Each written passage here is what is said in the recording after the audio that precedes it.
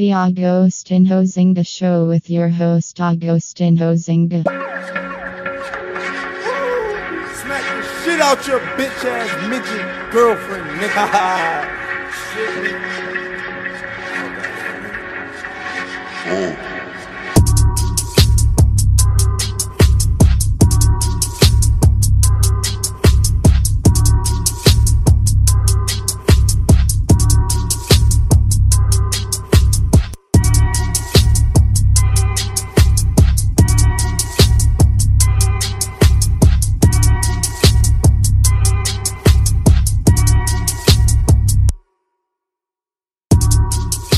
Hello and welcome back to the Agostinho Zinga Show with your host Agostinho Zinga, and this is episode number 467. It should be episode number 467. If it's not episode number 467, then I do apologize, but it definitely is episode number 467. And I hope you're doing well wherever this podcast may find you. I hope you are doing splendid. I really, really do. How am I? You know, all things good on my end. I cannot complain. Things could be better, but hey, we take what we can. We take what we can. I have been, spending way too much time checking the news, reading up on what's been going on with these balloons, these spy balloons that have been traversing all across parts of North America, and trying to figure out with my sleuth, autodidact mind, why exactly these things exist and what they're doing. Are they specifically trying to gather some information from the North Americans out there? Are they, sending those balloons out there in an effort to get North American, military to respond with particular fighter jets that not a lot of the public know anything about, to see what their weaponry actually does? Is it all just a provocation for provocation's sake? Who actually knows? But the whole kerfuffle around it being labeled, UFOs and non-UFOs and unidentified objects and, flying things, and people not wanting to state what they are, and cylindrical objects has been really fascinating to see, because what you do end up seeing now, regardless of the evidence has been leaked. I think, we got some evidence beforehand. I think through the FBI, was it through the FBI or something? I forgot who it was, but we had some information coming out, maybe from the Pentagon, if I'm not mistaken, essentially explaining and giving away the details that there have been sightings of unidentified flying objects, so clear UFOs in the past. So there is some acknowledgement of it from the government over there. So as much as we know that, it is quite refreshing to see people not running to the idea that there are ancient aliens, or aliens from way in the future than us here, kind of traversing and kind of observing us. I like that most people just don't buy into the alien narrative, and they're trying to rationally and logically explain it away. That is a good thing. That means collectively our conscience has been somewhat risen. Like we're somehow locked in, but we're not that dumb. We kind of enjoy the dumbness that we talk about on social, but we're not going to really run with it that far. So I like that people aren't really running with the alien things, but I would actually like it if it was an alien thing, to be completely fair. That would be quite refreshing, and obviously distract us from the horrors that are going on right now with what's happening in Turkey and Syria. Obviously what's the ongoing situation that's happening in Ukraine. The constant protests and violence has been happening in parts of France. The world's on fire. Of course, you had that thing happening already with the train blowing up in Ohio. You had a shooting on a campus in Michigan. So all these crazy things are blowing up all over the place. So I would actually welcome an alien invasion of some aspect. I think that would be quite good for us.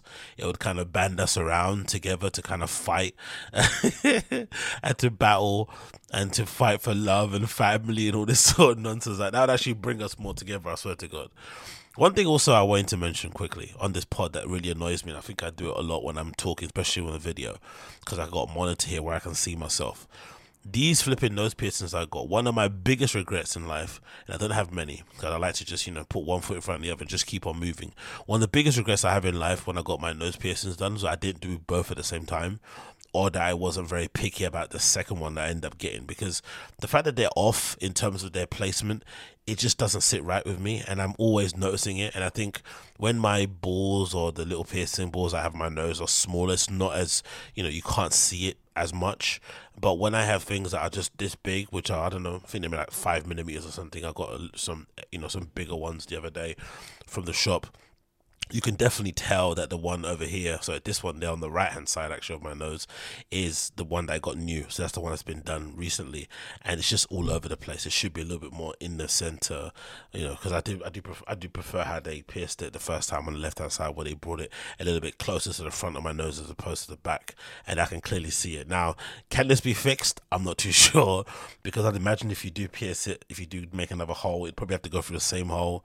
I don't know what that does to your skin overall. Who knows? And nose piercings take a while to get healed up, and it's annoying and it's sore and stuff, and you forget how much you touch your nose and your face when you're washing and all that stuff, and it can be a little bit irritating. But I'm gonna have to get it fixed because it's driving me mental. Like, I can't stop looking at the fact that this one on this side is completely off. Like, it should be a little bit more over here, like towards the front of my nose a little bit more, but what can you do? The last thing you want to do is start like being nitty picky with somebody in the barber, in the piercing shop. I already know how it doesn't work when you go to a barber, so piercing shops will be probably worse. Talking about barbers, there's this really funny clip that's gone kind of viral online on my side of social media regarding former England and Manchester City player Micah Richards, essentially detailing how much he spends on like male grooming and upkeep in terms of getting his hair cut done and obviously getting his beard trimmed. And I mentioned it a few times here on the pod, my eternal and long-lasting struggle and beef with black barbers here in the UK. It has been long documented. I've said plenty of times that the one place I did go to, called Just for Fade, one of them, one or the other, it's got Fade in the name, and it was in Stanmore, which is the complete opposite side of London where I'm from. It's like an hour and a half in the train directly there, and it's like 27 stops or something. And I used to go there every single day, 1 hour back, 1 hour there, 1 hour back, to get my haircuts and pay like 30 to 50 pounds for them. But they were legitimately one of the best haircuts I've ever got in my life, and the closest thing I've ever got to achieving the kind of American Odell Beckham-esque kind of look of a fade. Because if you really care about your haircuts and you're black, or you like to go to black barbers, doesn't matter if you're not black, I've seen a lot of whites and Asians and Turkish lads in there and stuff, whatnot, and obviously you Somalis love them also, but you know what I mean.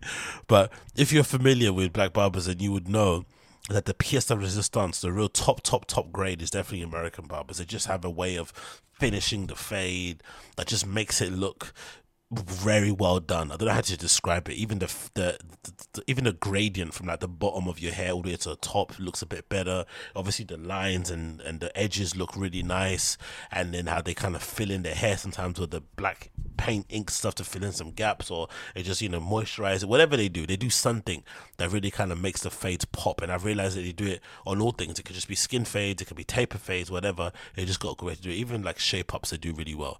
So that standard, for some reason, I'm not too sure what the reason is, but for some reason in the UK doesn't exist.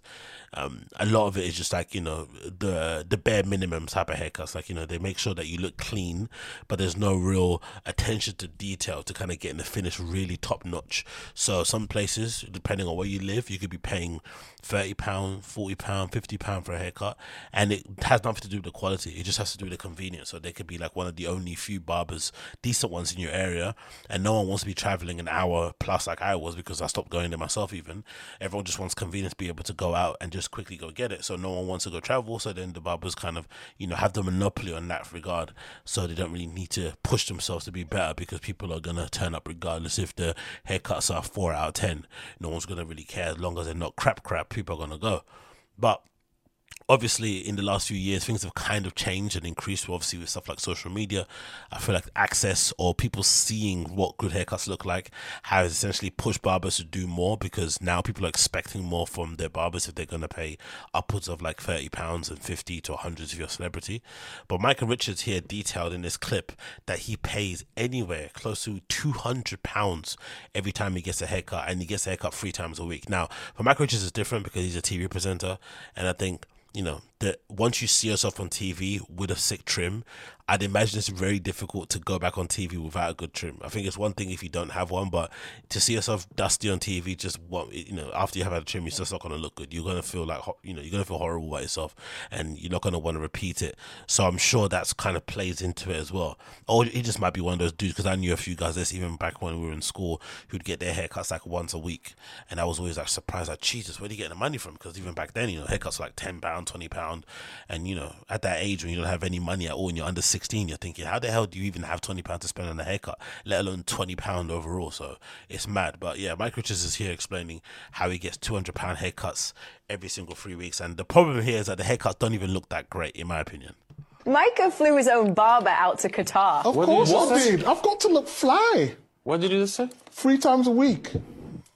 You flew your own barber. What does that cost you on the real? What does that cost you? What does my barber cost? Like, what does it cost you to get your haircut? £200. What? Yeah, I like when people do that when they don't want to answer a question or they feel uncomfortable, or they haven't really kind of rationalized it themselves in their head. Like, how much did it cost? How much did it cost me? You repeat it back again.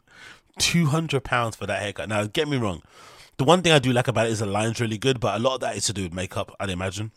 When you're going on a show on TV, usually they'll give you a little spruce up, and they'll kind of make sure your edges and your kind of face, the actual outline of your face is always presentable on TV. So if you just got a fresh trim, the makeup artist, especially if it's somebody that's black or knows how to do black hair, they could probably just be able to guide along the lines and conceal some bits here and there and actually clean up your face so you actually look a lot more sharper than you didn't come out of the chair, which they do in photo shoots a lot in barbershops, where they'll take a picture of somebody, but it's been cleaned up on Photoshop. There's loads of makeup on the edges to make it look super sharp. So that's probably adding to how it looks. But in terms of a fade, from what I can see from this picture on this Instagram, it's not that impressive from what I can see personally. But still, it goes to show you the levels, because Mike Richards definitely got access to better barbers than I do. And he's paying him £200. And obviously they're going to him as well. So that's another thing, which is obviously the convenience of it is awesome. But he's paying £200 per haircut, and it's still not great. So this definitely goes to back up my point that the standards overall in London are shit, because I recognise my £30, my £50 doesn't go too far, and for sure it doesn't go that far either with him paying £200, in my opinion. A time, yes. So you're spending £600 a week. Well, on your when hair. I say the most, so if I'm working, like I'll get a trim tomorrow for Champions League, and I'm working weekend, so I'll get a trim. So we did it today. We did it today. And he'll do it tomorrow. Yeah, I've got to get a sharpen up tomorrow. So hang on, two haircuts in 2 days. Yeah. What? Messi hasn't even got a goal ratio like that. So you're going to give him 400 quid? Tomorrow, yes. Are you paying that or CBS? No, I have to pay it. Oh, okay. To be fair, I should be putting it through expenses, shouldn't I? Yeah. Michael, what's the purpose? Why? I've got to look sharp. I've got to look, you know what I mean? The lineup is that more in your head, something that you have in your head that you need to... You know, when you look good, Micah flew his... So, yeah, I don't know.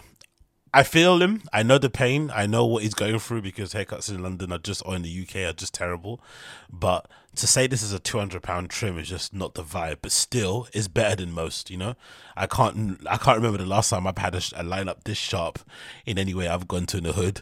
So clearly, if you've got the money to do it, then why not? If there's one thing I've kind of learned, especially the older I've become in life, is like, especially if you're earning some decent amount of money, you should enjoy and indulge yourself in the kind of self-care things that actually do bring you some level of joy. And there's no denying, once you step out of that flipping barber chair after you've got a little alcohol spray done and striped all over your edges and stuff, and you take a look at yourself in the mirror, you lick your lips like your LL Cool J, that feeling is indescribable. There's no amount of money you can put on it that would not make that feeling not go away every single time you get out of a chair, even at my big age. So I definitely understand why he's doing it. Sometimes it's just that dopamine hit, you know what I mean? That feeling of stepping out and thinking, rah, they're not ready. They don't even know what time I'm on. They don't know what power I have. And he's obviously getting that hit 3 times a day. 3 times a week, sorry, he's getting that hit. Boom, boom, boom, boom, boom. But 3 times, get a haircut back to back every other day is a little bit excessive. But hey, if you got the funds, why not? And if it makes you feel good, why the hell not? In my opinion, why the hell not? Then I want to quickly mention this as well, because I think this is quite funny. Because it made me think about some dudes. There are a lot of them out there. The kind of, you know, the guys that are like, oh, I would never let my girl do OnlyFans kind of person. You know, they're my property and that kind of weird thinking of guys. And there's, you know, maybe they're like Andrew Tate acolytes.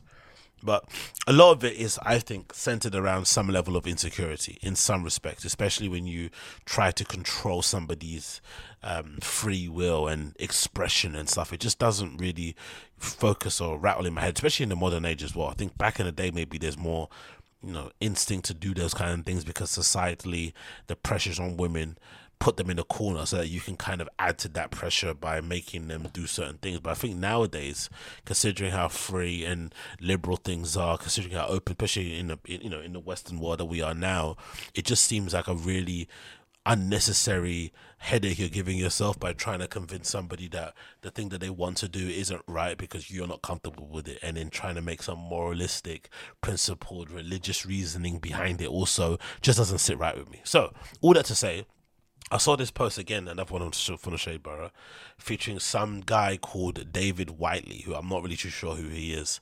At first I thought it was this guy, I forgot who his name is, who does loads of talking on flipping podcasts and stuff, but I thought the screenshot was rather funny. It says the following: "Mandem that might know a decent amount of rappers in person, is it weird when your girl listens to them? LOL." So this person is asking their followers on social media, am I the only person that feels weird or uncomfortable when my girlfriend likes a rapper that I know in person, like as a musician? And I'm thinking to myself, and obviously the picture there features, I think that's Jay Haas, Stormzy, and Dave, right, in the picture that's on the screen. And it's such a nonsense question to throw out there, but it's obviously drenched in insecurity, in that somehow the fact that your girlfriend is interested or likes a certain male rapper is somehow kind of taken away from whatever relationship or, you know, whatever thing situation you have going on with that woman. Like somehow listening to somebody rapping on a track is equivalent to them finger banging your missus in the back of a cinema or something, or, you know, lipsing her down or digging her guts in or something. It's like, are you insane? Are you literally insane that is something that you would be kind of weirded out by or grossed out by? It's just really, really bizarre. And I think there is just a category of dude that exists out there, like just neeks, dorks, and just kind of waste guys, whatever, in general, who just, you know, maybe it's the internet made them comfortable, maybe it's just life in general, or maybe it's just, you know, maybe not acceptance, maybe just kind of like embracing of being kind of other and alternative and having kind of a way to look at things or whatnot, or maybe it's just a lack of real shame and scrutiny and standards and whatever it may be in manhood in general that kind of forces this sort of stuff. But you'd imagine these sort of reflections or insights will be stuff you keep to yourself. Like, you wouldn't want to let anybody know that you actually felt this kind of uncomfortable. Like, I know with me, there was an era, I grew up in an era where even if you did feel insecure about certain things, you'd pretend that you didn't, just so you didn't come across super emotional, just so you didn't come across moist. You wouldn't want anyone to know that you feel that way, even if you did feel that way. And you'd, along the way, convince yourself you didn't feel that way so that you could carry on acting a certain way, which is obviously, you know, maybe not the best thing to do and maybe not the best thing for your mental health overall. But what it does do is that it kind of reduces the probability of you looking like an absolute wild on the internet. And I think I'd much rather, you know, avoid that than have a story or tweet go viral that people are fans of and they're clicking, because I think that damaged the reputation of how people look at you. It never goes away. Like, for instance, this guy, they've got pictures on the screen, I wish I remembered his name.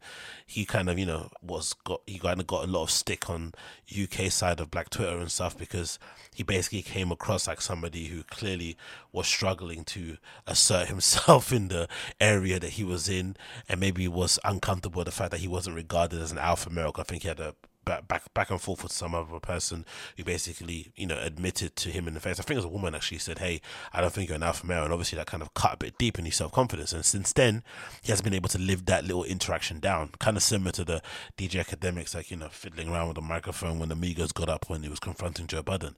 There are certain things those things do to your manhood and to your pride and your ego that no amount of conversation can ever kind of correct.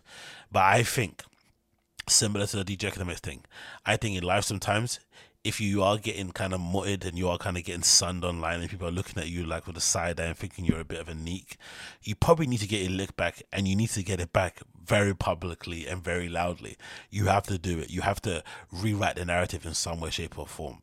But I think nowadays people just don't mind as long as people are talking about them, like myself included, right? I'm just a nobody out here and stuff, but I'm speaking about this sort of stuff. So clearly it does work in terms of getting your name out there. And sometimes if you really have nothing else going for you, but you have people talking about you online, that can feel like a win. So I can definitely understand why it's kind of gone this way. But I just wish there was a time, I just wish we lived in a time where guys cared about being cool.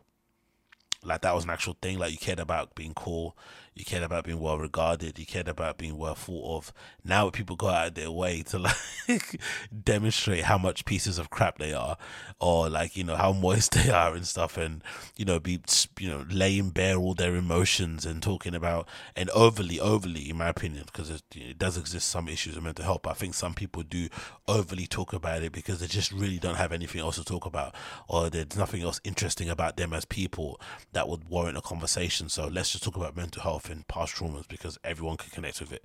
It's all like the common lowest form denominator of fucking connectivity and whatever else that exists out there, in my opinion. But hey, what can you do? What can you do? So also, went to mention the other day, I was actually in Coco's, right, the other day, as I mentioned prior, because I went to go see Dixon, my man Dixon, play. Coco Dixon. And as you guys have known, I've been speaking about it often, talking about how they did a big refurb over there, and they spent like, I think 70 million or something to get it all spruced up and stuff, according to this article here from the Evening Standard. And I have to be honest, having spent some time in there, I don't know where that money went. And I'm starting to question whether or not all these refurbishments, these flipping upgrades that they do to these places, and the money they raise for them and whatnot and spend for it, if this is not all some sort of big scam, and where the money ends up allegedly, supposedly, this is rumors I'm talking about, it's not based on any kind of fact, but I wonder if this money just ends up in people's back pockets or goes to pay for, you know, lavish flipping end of year celebrations or whatever else it may be, because I didn't see any of this 70 million that they spent on the flipping unveiling or launching of flipping Coco in the slightest. So I want to quickly check over this article and see where that money went to. So let's say the following. It's been a tough challenge in 2 years, said the CEO, Oli Bengo. So on to be the last stretch and looking forward to launching next spring is obviously a great moment for my team and everyone at Coco. We're now just really excited to bring back Coco back. Some 70 million has been pumped into the redevelopment, which has enabled 4-story upwards extension of the Great Twisted Theatre, as well as expansion into 2 adjacent buildings, a former piano factory dating back to 1800s, and the old Hope and Archer pub, which counted as Charles Dickinson's among its local patrons. So essentially they raised it up a few levels, they added a rooftop bar, they extended it in the width, and it cost 70 million as a revamp. It's no wonder when I was in there, actually in there to see Dixon play, I noticed absolutely no difference to the times I've been there prior to see Jenny Aiko, to see Best Coast, and maybe some other people along the time. It didn't seem that much different to me. Overly legit, it didn't seem that much different to me. And I sat there wondering to myself, I wonder if some of this money goes in people's back pockets. But hey, it doesn't matter. Who cares? On to the Dixon stuff. So Dixon was playing at Coco's, and I have to be honest, number one, I think I came away with the realization that I might have to give Dixon a break. As much as I love him and I enjoy his DJ sets and I love him as an artist and a DJ and his approaches to it and his philosophy around it and the world that he's created with Innovisions and his labels and his Lost in the Moments parties and the experience and how tactile he is behind the decks and his style and whatnot, all the stuff is amazing. But sonically, in terms of the music that he plays, in my opinion, it's as drab and as repetitive as like some of these Amapiano DJs out there. And, you know, nowadays, especially Amapiano, as good as, you know, it's kind of reached critical mass. People are becoming very rich and famous off of it very quickly.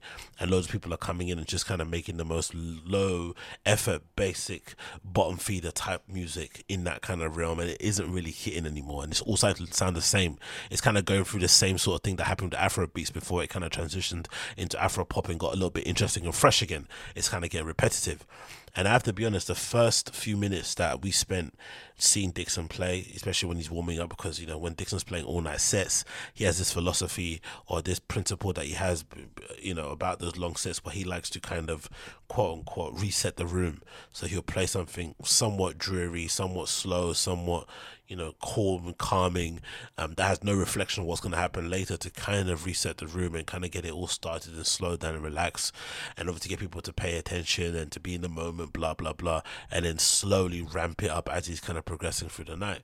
But unfortunately, that start really did kind of affect me negatively, and I immediately started to get bored immediately. And it's been a long time since I go to a club and I've been bored. But then I realized, actually, when I was in there, I was thinking to myself, I think Dixon might be the only DJ outside of maybe DJ Harvey who I've seen multiple times. Like, and I got, and maybe again outside DJ Harvey, maybe outside of Arm and stuff, but there's not many DJs who I like, who I appreciate and who I love, where I've seen them play multiple times back to back. That's okay. That's the major. Sorry, I just remembered. That's the major thing. It's not that I've not seen him or not seen others a lot. It's that I see Dixon consecutively. And I think that's the main issue. And for his style of music that he plays, which you describe it as like atmospheric house, FIFA house, deep house, house just in general, it's a very particular kind of sound. And that particular kind of sound, in my opinion, just isn't that interesting after a long period of time. It just sounds a bit repetitive. So after the intro, after the first couple of hours, I was already bored and not really in the mood. But the venue itself really kind of captivates you and kind of brings you back into the moment, weirdly enough. As distracting as it is being a theatre, it somehow keeps centering you because of how awe-inspiring it looks. And I think as a arena and as a place to host DJ sets, I think it's probably one of the best in terms of the kind of places that aren't necessarily quintessential nightclubs.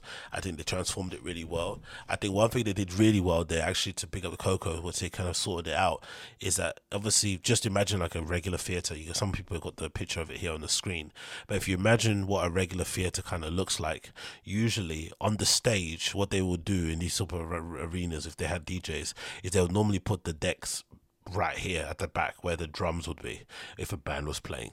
And for me, in my opinion, I always felt like that kind of creates a little bit of separation, and it kind of puts DJ too far back in on the stage, and you don't really feel connected in some way. But whoever made the decisions to do this, I think, is really genius, in that what they did is that they brought the deck further towards the front of the stage, like the edge of the stage. And then what that ended up doing is that freeing up the room behind Dixon, and they made that room behind him, and they kind of cornered it off and put a gate in front of it and made that the VIP quote unquote area. So if you wanted to pay extra money and want to be in the booth kind of style, you could stand behind Dixon and kind of, you know, smell him and touch him from there, but also give him the space to play. And I felt like in that auditorium, it kind of created a real nice link through the back of the room all into the front of the room, like from one side to the other. It kind of made us all feel like one. And even I think if you look at some people's pictures, I'm sure people who have pictures who stood at the back, like underneath where the sound kind of people are and lighting people are, and I'm sure those pictures you could see like a wave of people going from the back of the room all the way onto the front of the stage. So I think all that stuff looked really, really well in that regard. But like I said, after, you know, getting all giddy about the flipping environment and the interior and how cool and amazing it looked, after a while I just got bored. I just got legitly bored of kind of being in there for a while. And if anything, I kind of lasted longer than I expected, because I think I was legitimately thinking of leaving at like 1. But, you know, we already we luckily got there really early, because I'll take it for like, you know, before 11:30. So getting there really early kind of helped to kind of, you know, feel like you didn't waste your money and you kind of got some of your money's worth. So stay there until like 3, I did anyway, and ended up getting the Uber back home because I just, you know, wasn't really feeling it too tough. And another thing that I really liked about it is like twofold, liked and didn't like, is that the crowd was a lot more varied and diverse, and in terms of age ranges, than usual Dixon nights, because this event was promoted and kind of put out there by Coco. So they kind of, I guess, in-house team or whoever's managing their bookings did this, and it wasn't something that they did in conjunction with Labyrinth, who usually are kind of, you know, running some of the Innovision UK type of events. And as good as Labyrinth are, and as great at what they've done over the last few years and stuff, we've been to a few of their events and they've been really, really fun, from Gerd Jansen to Dixon, to Tricks and stuff. They really do a good job of kind of programming, put those events together. And, you know, for me personally, I kind of got bored of that approach and that crowd a bit after a while. It's a very young, the approach is, you know, a certain way. Sometimes the venues that they choose aren't really for me and my liking. The production can be a little bit improved, but I felt like someone else being given a chance to present Dixon in the UK kind of spruced up a little bit, offer something interesting and new, and I think that's probably why it sold out. And again, this is one of the only events I've been to this year, or I've been to in the last 18 months, that felt like it was generally sold out. Because in nightlife, I guess it's probably the same thing in flipping in music just overall, not just dance music, but there is definitely a big problem and issue with people lying about ticket sales and kind of embellishing the truth and making it seem like something sold out when it isn't sold out. But this was the only one that actually was, because weeks and sometimes days before the event, there was no tickets popping up on the RA resale queue. Every ticket that was being listed on TicketSwap was being snapped up the second it was made available. People were begging and pleading for tickets on Facebook groups all over the place. You know, crate diggers or whatever they called those guys will probably to be able to tell you more about that whole situation. And then when we got there, you could clearly see there was a lot of demand for it. And I think I heard something about, they were selling tickets at the door for like £100 to get in also. So clearly there was a big demand for this event and people were really happy with it. So it was good to see a very varied and diverse age group crowd. It was also good to see a lot of girls in there. Just from a visual point of view, I think it's nice in that approach, and it's also interesting that Dixon has that appeal. You know, I don't know, maybe girls find him hot anyway, but he's an older dude in general, and he doesn't really carry himself as a party boy. So to see him be able to attract such like cool, you know, hip, hot looking girls was quite interesting to see. But the other thing that was a little bit concerning was the fact that everyone was really off their face. Everyone was absolutely yacked off their face. And this is probably one of the only events, maybe it happens a lot at gigs, so I don't go to a lot of live music gigs as much as I probably should do. I go to a lot of nightclubs and stuff. I don't go to see a lot of bands and musicians play. So this is a thing that actually does happen, but this is probably one of the biggest, this is probably one of the most times I've ever seen people take bumps on the dance floor or on the flipping, you know, main floor, whatever. People taking bumps every time I looked around, you see somebody crouching down and having a quick bump or something, because obviously the toilets were absolutely crazy packed and busy. Oh, the toilets looked impressive actually. Maybe that's where the 70 million went. If I'm wondering where that 70 million went, it might have went to the toilets. The toilets were quite nice, but they're always packed. So I saw many people on the dance floor doing that, and obviously that added to the environment, added to the atmosphere. People were geeked, people were hyped, but you know, they were a little bit too geeked and hyped for me, so I had to leave and bounce. And you know, after a while I kind of got bored, but that was pretty much decent. I enjoyed going to Camden. I don't really go to North London too often, and that was pretty decent to kind of check it out. And I'm going to play here a quick clip that features Dixon playing, and you can see what it kind of looked like on the inside. This is courtesy of Coco Electronic, the Instagram account that features all their stuff they do in terms of DJ nights over there.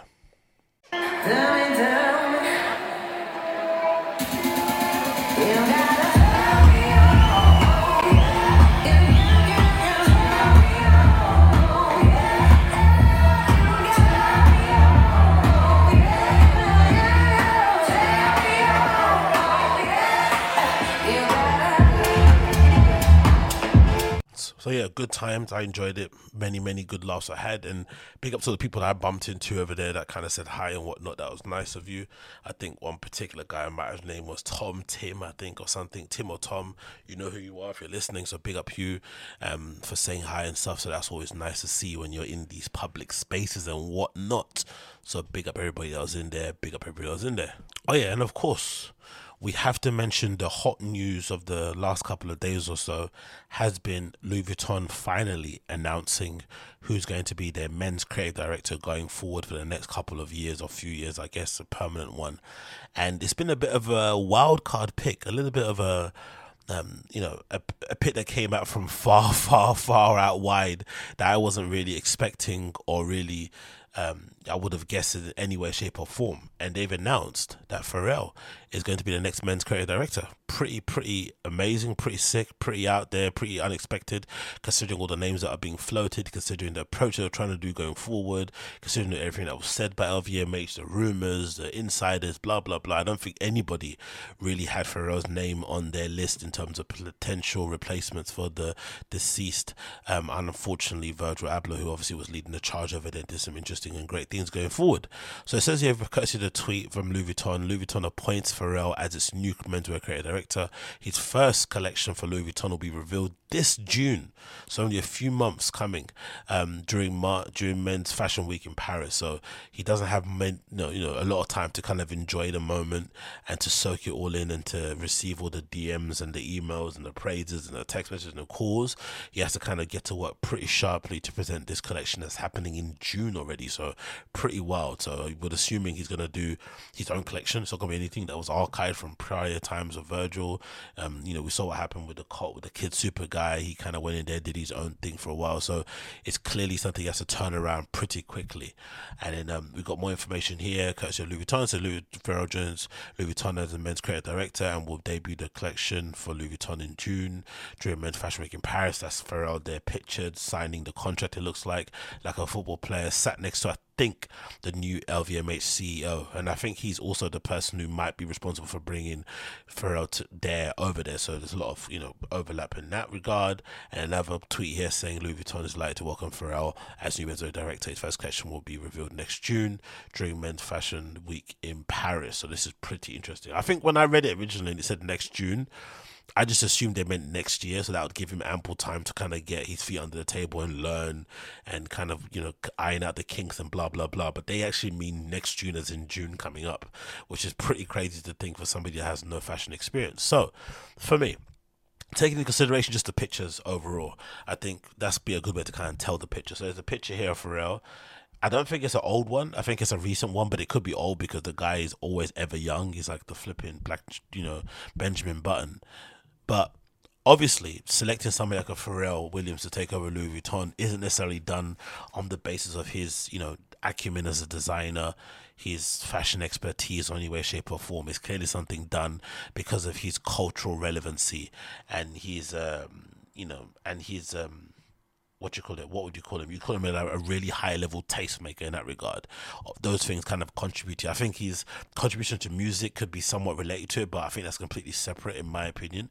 But I still think him culturally as a person would obviously lend people like Louis Vuitton to look at him and think, you know what, he could be someone to take us forward, especially when you think about what Louis Vuitton was like when Virgil was in charge. I think they realized that having that person leading the charge who was a cultural phenomenon kind of did a lot more for the brand and its reputation, how it's perceived, than having somebody that's really technically astute in terms of putting together collections and designing clothes and whatnot. So that makes a lot more sense, right? Pharrell Williams gets it in that regard. Then I look at this picture of Pharrell Williams sat next to the LVMH CEO, and it makes me think, you know what, this should always been the option. This was always going to be the pick because it feels like a fresh pick and it feels like something that this CEO probably dreamt up himself as an idea, because I feel like the names regarded or floated prior, like the Martin Rose, the Gradeswell Bonners, the Samuel Rosses, I think those names were names that were floated by whoever was in charge prior. So whoever hired, again, I don't know any details, I'm just kind of guessing off the seat of my pants here because I think that's way more fun than flipping going in if I can find the information. So just bear with me, and I'm talking about this come from my point of view, as ill-informed as you may think it is. Just bear with me. I have a feeling that whoever signed Virgil Abloh to Louis Vuitton at the time to make him into a director is not the same person who's now in charge. And that person, which obviously would make sense because it's a new CEO, I'd assume.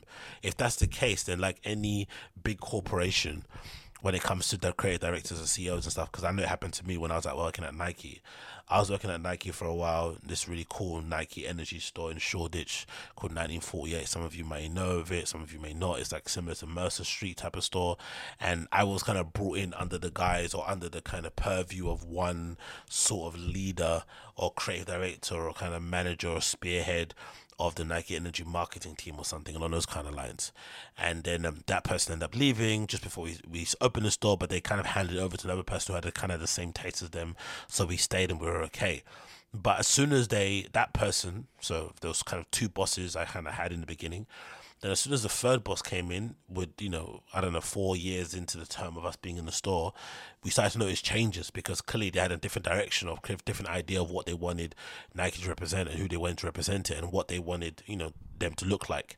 And over time, that new person, when they came in, slowly but surely got rid of us and replaced us with new people because they wanted to start afresh. And I think that happens a lot with creative directors and stuff. It happens a lot even in football.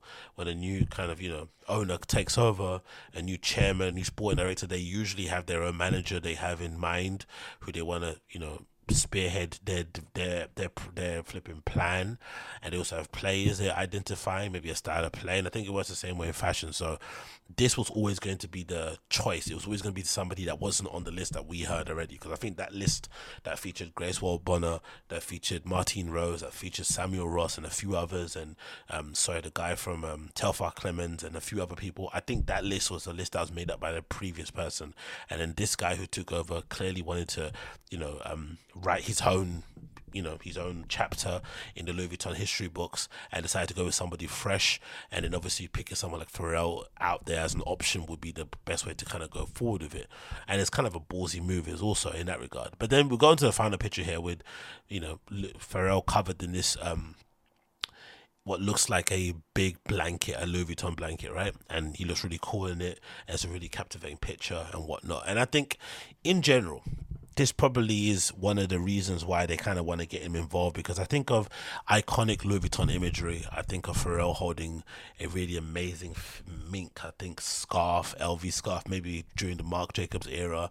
I think of Pharrell Williams' contribution to the flipping millionaire glasses and stuff, and how popular they were after a while, right? Those glasses were everywhere.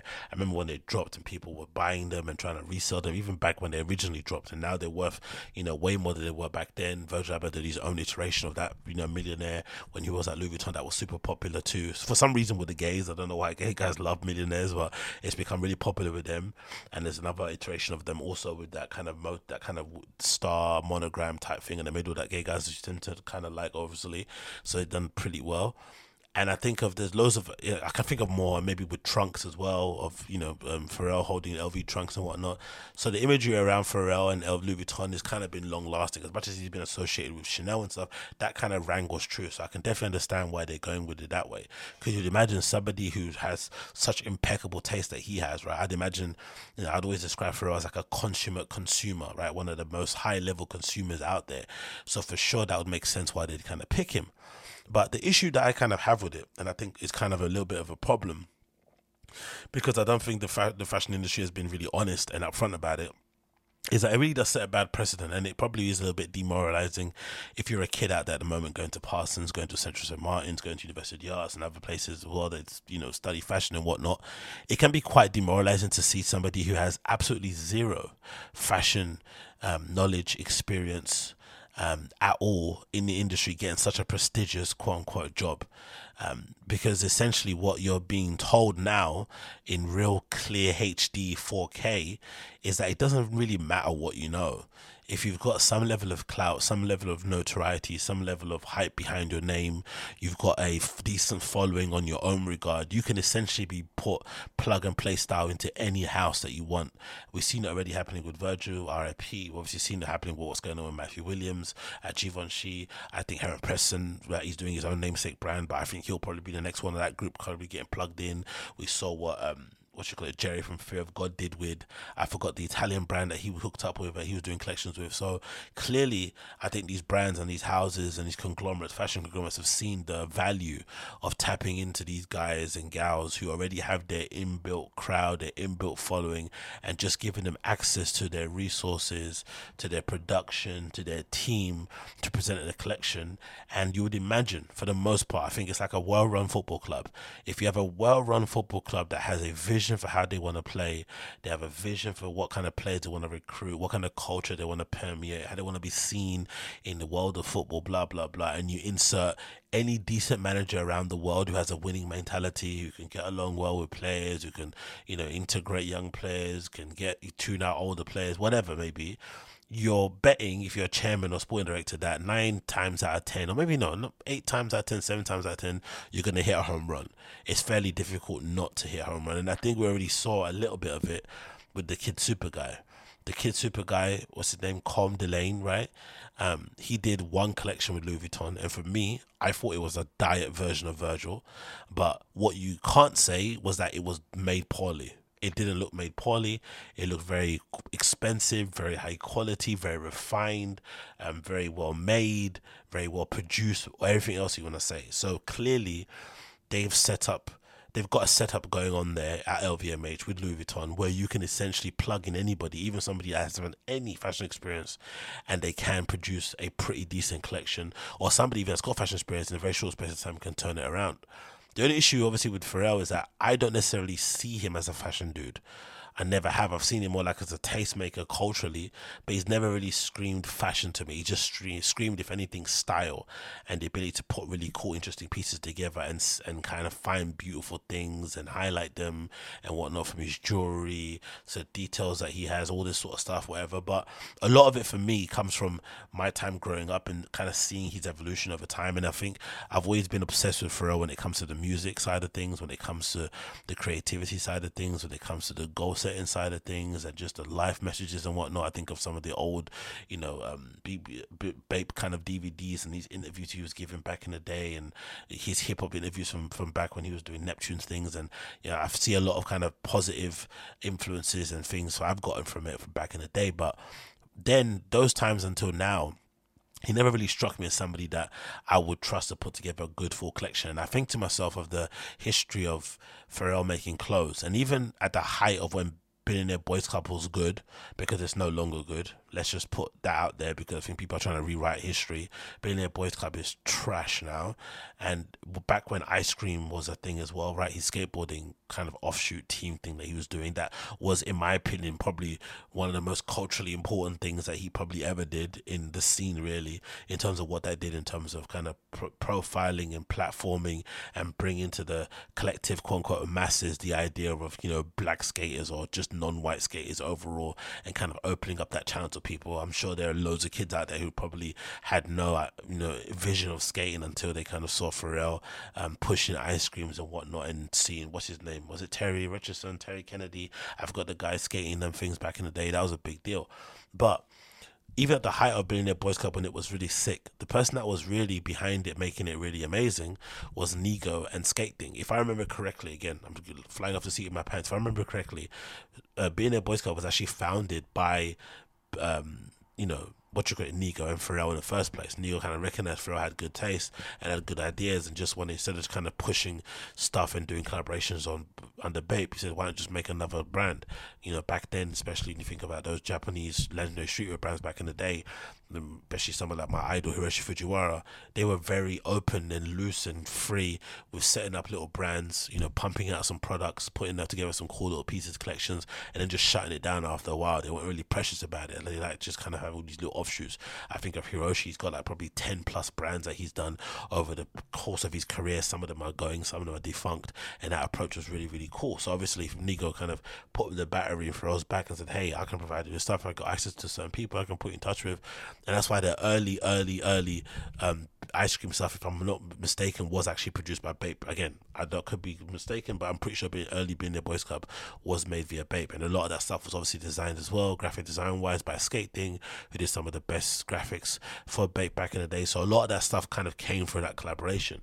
Apart from that, I can't think of many things clothes wise. Again, he's done really good accessories, really good small little capsule collections, but I can't think of anything in terms of a full collection that I've seen from Pharrell that would give me any confidence this is going to be actually good. I can't think of it. The only thing I can think of is, Pharrell's got this human race thing that he does with the creams, and the self-care and the soaps and whatnot. And if I'm not mistaken, they've also got like a version of it that's like Yeezy type basics, but just in like more brighter colors, essentially, instead of it being washed out, grays and caramels and pinks. It's like more reddy, poppy, purpley, bluey, happy kind of colors that Pharrell will be associated with. And even that stuff I don't think is that impressive. So there's not a lot of references you can kind of look at and see and think, okay, here's what he's designed, he's going to be cool. You can find a lot of cool outfits of Pharrell. You can find a cool moments in culture of him, for sure. But in terms of being able to design, I don't see it. So for all the people out there that were questioning and having issues about, Virgil being the creative director of Louis Vuitton Men's, you should be probably way more concerned with this, because at least Virgil had Off-White. At least he had Pyrex vision. At least he was putting together stuff and collaborations underneath the sun that he was doing, obviously with Ben Choi and other things going forward. Pharrell doesn't have anything. So I think it's a really big step for him to take. But it probably is the only logical thing to do now at his stage of his career. What else can he do? He's probably achieved everything else outside of it. But he probably would have been helped to maybe have had a step in between going forward. Or maybe as well, the other thing I was thinking is that maybe this was a capsule collection that was in the works, because I think... what's his name? Virgil did do loads of things like that during his time at Louis Vuitton. He had an ongoing collaboration and continuation of a story between him and Nigo that they were doing. That wasn't the greatest in my opinion, but you know, the story around it is still pretty much better than what they produced from it. So maybe there was already plans to get Pharrell involved also. But obviously, you know, Virgil unfortunately passed away, so that kind of scuppered those plans. So maybe that was part of the process of hiring him. Who knows? But in my opinion, I do think it's kind of underwhelming, and I think as a person, it's going to be a lot for him to go from, you know, working on music, doing what he's doing with his human race and everything that he's doing, humanitarian stuff, blah, blah, blah, and then suddenly going to designing, 4 collections a year, right? With the resort included as well, and doing every cover collaboration and whatnot going forward. So it's going to be a lot of pressure, and it's going to be a lot of, it's going to be stuff kind of outside of his kind of purview. But I guess the only other thing to kind of give him respite on that would be that you would imagine, a brand like Louis Vuitton probably doesn't really care too much about what the ready-to-wear does, really. If you think, especially the men's side of things, they probably make a lot of their money from, you know, bags and wallets and perfumes and sunglasses and shit, accessories. They probably don't make that much money from their ready-to-wear. But that's why the Pharrell that's why the Virgil Abloh appointment was so cool and interesting, and kind of was a big moment for them, because they got to kind of have a free shot, and they kind of, you know, hit it out of the park essentially, because they got somebody that was a self-sufficient beast of a guy who wanted to pump out as much product as possible. And you know, these companies do like to pump out product and, you know, have stuff kind of filling landfills and choking turtles and stuff. So Virgil wasn't shy about pumping out as much stuff as possible. He obviously went to tell interesting stories. He went to collaborate and connect. He wasn't too proud or high and mighty for that sort of thing. And he obviously revered and loved the brand also, so was speaking very highly about it in public and kind of adding to its allure and luster. So for me, it's very interesting to see someone like Pharrell, who went on a really big campaign to kind of talk about how he was selling with his old jewelry to kind of rid himself and cleanse himself of this and start a new chapter and not hold on to things, and you can't take stuff with you when you pass away, to now suddenly being plugged into LVMH and essentially be responsible for pumping out an untold amount of like unnecessary bullcrap. Because even if he hits out of the park, there's going to be a few bits in there that are going to be just, you know, whatever, that are going to end up being clogged up somewhere in some outlet somewhere, collecting dust, or trying to be peddled to some, you know, unsuspecting Middle East person under the guise that this is the only one that exists or something. That's going to happen for sure. So it's very, you know, there's some sort of level of hypocrisy in there. In 1 minute you're selling all your stuff to get rid of it, next minute you're linked up with VMH and you're going to be responsible for many turtles kind of, you know, being belly up, flipping at the bottom of the ocean somewhere. But hey, you got to do what you got to do. But of course, in terms of what it does for the kids is pretty sick. They're going to be able to see, you know, somebody, you know, who's they kind of respect as a genius on one side of things in terms of music and the challenges, and seeing them kind of do it in real time and be able to kind of relay that message, or how they do things across over to fashion, which I don't think is going to end well personally for me. And the one thing that made me think in the end of it, that kind of made me laugh when I saw this immediately, was like, if you're a fashion student out there thinking and seeing Pharrell kind of get this job, the one thing that kind of came to mind was this iconic clip of Kanye West having a sit down with Zane Lowe back in the day, when he said this iconic thing about Lady Gaga being the creative director of Polaroid. And what he said is, you are a celebrity. So basically what's going to happen is there's product here. And this is where you end up, right here. If you can communicate this product, you can make money off the product. Because look at Gaga. She's the creative director of Polaroid. I like some of the Gaga songs. What the fuck does she know about cameras? And I guess that's the thing you have to find out about Pharrell. Pharrell makes some good songs. He's made some good songs. The recent productions of the last couple of years, 5 years, or even close to a decade, have not been great. But a lot of misses, in my opinion, especially his own music hasn't been the greatest. Maybe his mentorship has probably improved, but the quality of his music hasn't been the greatest for me, especially I'm talking as a stan, as a fanboy of his.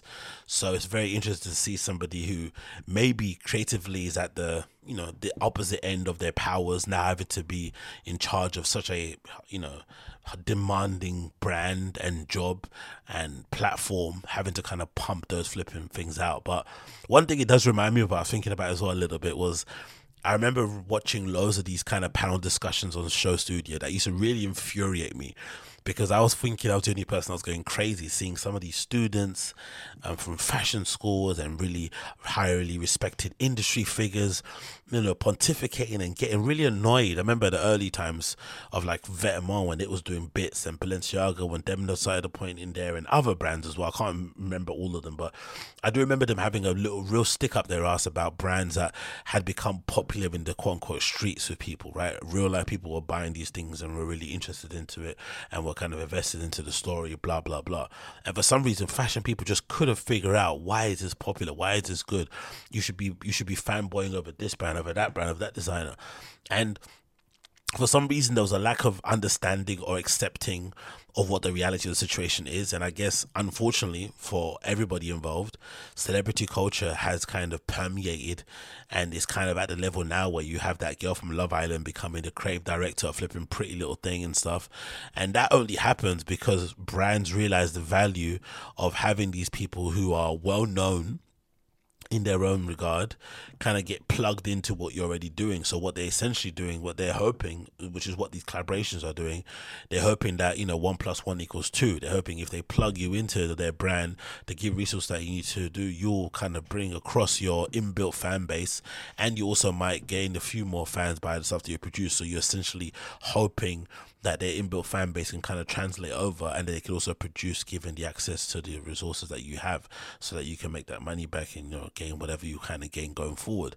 And this has kind of been the case for a while, maybe for 10 years plus, but we probably just maybe as people that are into fashion just didn't want to accept it. But this is currently where we're at. But I just still have the feeling that the gatekeepers, obviously, there are some of them out there who are still perpetuating this lie and this myth that you have to go to fashion school in order to become the creative director or the head of whatever brand or whatever house and whatever line collection may be out there. And clearly we've seen evidence that it's not the case. Like, we've seen it catalog over time, and it's going to become more frequent going forward. And I can definitely see some of these popping young streetwear brands and Instagram brands that exist out there. Don't be surprised if you see some of those dudes suddenly becoming the head of whatever highfalutin brand out there, because sooner rather than later these guys, these kind of like Pharrell generations, Virgil generations, Harry Pressons, even Matthew Williams, they're gonna soon become the older guys, the kind of guys that kind of are out of touch. And then soon the big conglomerates are going to start looking underneath them and start thinking, okay, what's the next tier going forward? And you're already kind of seeing a little bit going forward what's Ian Connor's doing with Pastel and how he's got ownership of that, and he's kind of trying to bring that back up. And obviously I'd imagine try and launch it as a more serious fashion brand, because he's already got a sicker thing going on. So I could definitely envision a future going forward where the likes of what's his name, where the likes of ASAP Bari and stuff like that gets plugged into a really highfalutin fashion brand, because they want to plug in his already existing brand he has with Vlone and plug that into your brand, create relevance that way, communication that way and whatnot, and hope the kids kind of gravitate to it. This is definitely going to be going forward. So if you are going to fashion school, you're going to it because you want to learn how to pattern cut, you want to learn how to do various other things, and just have that experience of going to fashion school, fair play. But if you are legitimately going there under the guise you want to do that so you can become the next head of Louis Vuitton, then you've seen evidence of it. That's not the fact. If anything, it might be beneficial to actually work a real job, quote unquote, and actually just build your fashion brand on the side, and actually kind of kind of start it, build it on the side like you would do a startup or a small business, and kind of go through it that way. But whatever, maybe there's a cashier going to a school and being connected with that school and going to events. I'm not really too sure, but I would imagine that'd be a far better use of people's resources than actually just committing full to just education and hoping that kind of gets you places, because there's been many people, I know of them, who've gone to fashion school, graduated with higher results and good references and whatnot, and have been able to land a fashion job. It's not as easy because obviously, it's a pretty competitive industry out there. There's a lot of really good people out there who don't have positions. So you're battling with a lot of people. So it would be nice to see a more variety of kids doing interesting things going forward. I think it's different maybe overall international, but I feel like in London, in the UK specifically, there is a lot of still relevance and importance being placed in going to a fashion school over just like actually doing the work in real life and setting up your own label, setting up your own brand, and trying to actually sell product to actual real life human beings, and kind of be able to kind of respond to certain things, be able to create for a certain market, understand business, blah blah blah, positioning, retail. All those things are really important real life skills people need, instead of just kind of focusing on the fashion industry and trying to kind of speak to a very small niche plugged in group of people who don't really affect things on a big global scale. So in conclusion, I think, in my opinion, it's going to end in tears, this Pharrell appointment as Louis Vuitton men's wear creative director. But because it's LVMH and because it's Louis Vuitton, it doesn't really matter, because even if it is a failure, they could just go back to what they should have done, quote unquote, and hire a Martin Rose or a Grace Bonner or a flipping Samuel Ross. But another theory that I'm kind of thinking of now, maybe what's actually happened is that the likes of Martin Rose, Grace Bonner, Samuel Ross, Telfar Clemens, and a few other people, maybe they actually turned down the job. Maybe they turned down the job. Maybe they realized the importance of trying to build their own legacy, and knowing that maybe they're all too young in their journey to be plugged into LVMH and doing that kind of role. Maybe they would prefer to build their own brand to a level where maybe later on down the line, similar to maybe the opposite of what flipping Phoebe Philo has kind of done with her career, and then do that when you're a bit older, that kind of regard. Maybe there's that kind of thing going in there. So maybe LVMH didn't have any choice but to hold her the Cole, Delane, Kid Super Trash, and then hire Pharrell. Maybe they didn't have any option because all the options they wanted basically said no and kind of turned them down. That could be definitely something that kind of played into it. But for me, I still think it's going to end in tears. It's not going to end right. But they got to try something. They got to do something. If anything, I would have preferred them just to go a completely different direction and not try and be somewhat culturally relevant or try to cater or pander to, some people would say, to blacks or whatnot, or urban folks. I think that would have been probably a better way to go about doing things and kind of reset the brand in some way, shape or form. But I do also understand the kind of the relevance in culture and communication and whatnot that would mean to it, because you're hoping with Pharrell's celebrity as well, that front row is going to be absolutely ridiculous. If you thought Virgil's show was a flipping clout party, then you can imagine Pharrell's first fashion show at Louis Vuitton is going to be a clout festival. So it's going to be absolutely insane, that front row. So they're obviously planning to get a lot of clicks and engagement through that appointment. There's probably going to be a few viral bits and bobs that'll go around here and there. But I don't know, for me, I don't necessarily see the guy as a fashion dude. I see him more as a cultural icon, a tastemaker, a really high level consumer who's able to put together the odd cool capsule collection and collaboration here or there. But also I understand how well run these fashion conglomerates are, and if you do plug in somebody that has a molecule of taste and an opinion and a perspective on clothes, they should be able to do a good job. And Virgil obviously showed us he did the same thing as well. Despite all the complaints people had about his collections, he still was able to put together, by, in my estimate, I would say, anywhere between a 6 to 8 out of 10 collections every season. He didn't really go under that, and I think that's what they need, in terms of Louis Vuitton. And if you can get them, some sort of attention and spins online and stuff, that also kind of helps. But if you can deliver 6 to 8 out of 10 collections every year, keep stuff somewhat on the up and up, you're gonna be okay. You're gonna be okay going forward. But hey, what do I know when it comes to that stuff, innit? I'm just a little old silly boy. What the hell do I know? Then next we're going to mention this. So I think this is kind of speaks upon everything that's been going on with the Pharrell thing, and I think it's really interesting because I'm kind of torn. So this is regarding the New York Fashion Week debut of Heron Preston. So Heron Preston obviously has been doing his brand for a while. for a while now. But he decided to go back home and present these collections because he's been doing, I think he did some in Milan, where I think New Guards Group is based, if I'm not mistaken. And then obviously he showed his collections sometimes in Paris, because that's become like the menswear flipping destination of choice now going forward, which is a little bit annoying, a little bit cringe. But he's now decided to go back to New York and present it there. And I think this actually tells a far better story for Heron Preston, especially if you're familiar with the guy, because I've kind of met him, once or twice here and there. And he's a really cool dude, and he has a real deep connection with New York and everything around it, his upbringing and his blog and all this sort of stuff. So it makes complete sense that he'd go back and debut there. And if there's anybody that could kind of maybe revive New York Fashion Week and bring some level of kind of hype and anticipation behind it in the kind of streetwear side of things, I think he'd be the kind of great person to do it. So, and I really like his approach to it, especially with the after parties and whatnot going forward. So I think him going back to New York is a great idea. Absolutely love it. I looked at the collection, and I have to be honest, even though I love the guy, to be brutally honest, it may have been one of the most meh collections I've seen for a while in terms of the pieces and what they look like on the runway. If anything, I've seen a lot more maybe refinement in terms of what the pieces actually look like. But in terms of the overall approach to what you would call fashion with a capital F, I'm starting to get a little bit bored of this myself, to be fair. Like, I don't necessarily think streetwear type clothing looks that great on the runway. Maybe this is kind of something that everybody kind of understands, but I think I've kind of come to that realization. This is coming from somebody who is a balls deep, 100% authentic flipping streetwear fanatic and fan. And I can definitely say I think runways don't necessarily need to be plastered with streetwear looks after streetwear looks. It just doesn't really pop the same way that fashion with a capital F does, because I think there's meant to be a level of refinement, a level of escapism, a level of, I don't know, something that's kind of you're meant to be doing if you're doing runway shows. I don't think they should look like this, in my opinion. So maybe that's the issue. But of course, one of the best things about these type of things is that they're like cultural events. You're more there for the person who's designing them and who's walking the runway, and there's a lot of kind of attention to detail that goes into those kind of things I don't think regular fashion brands do. Or maybe they're more plugged in, I guess, streetwear brands, because I guess that's the nature of streetwear in general.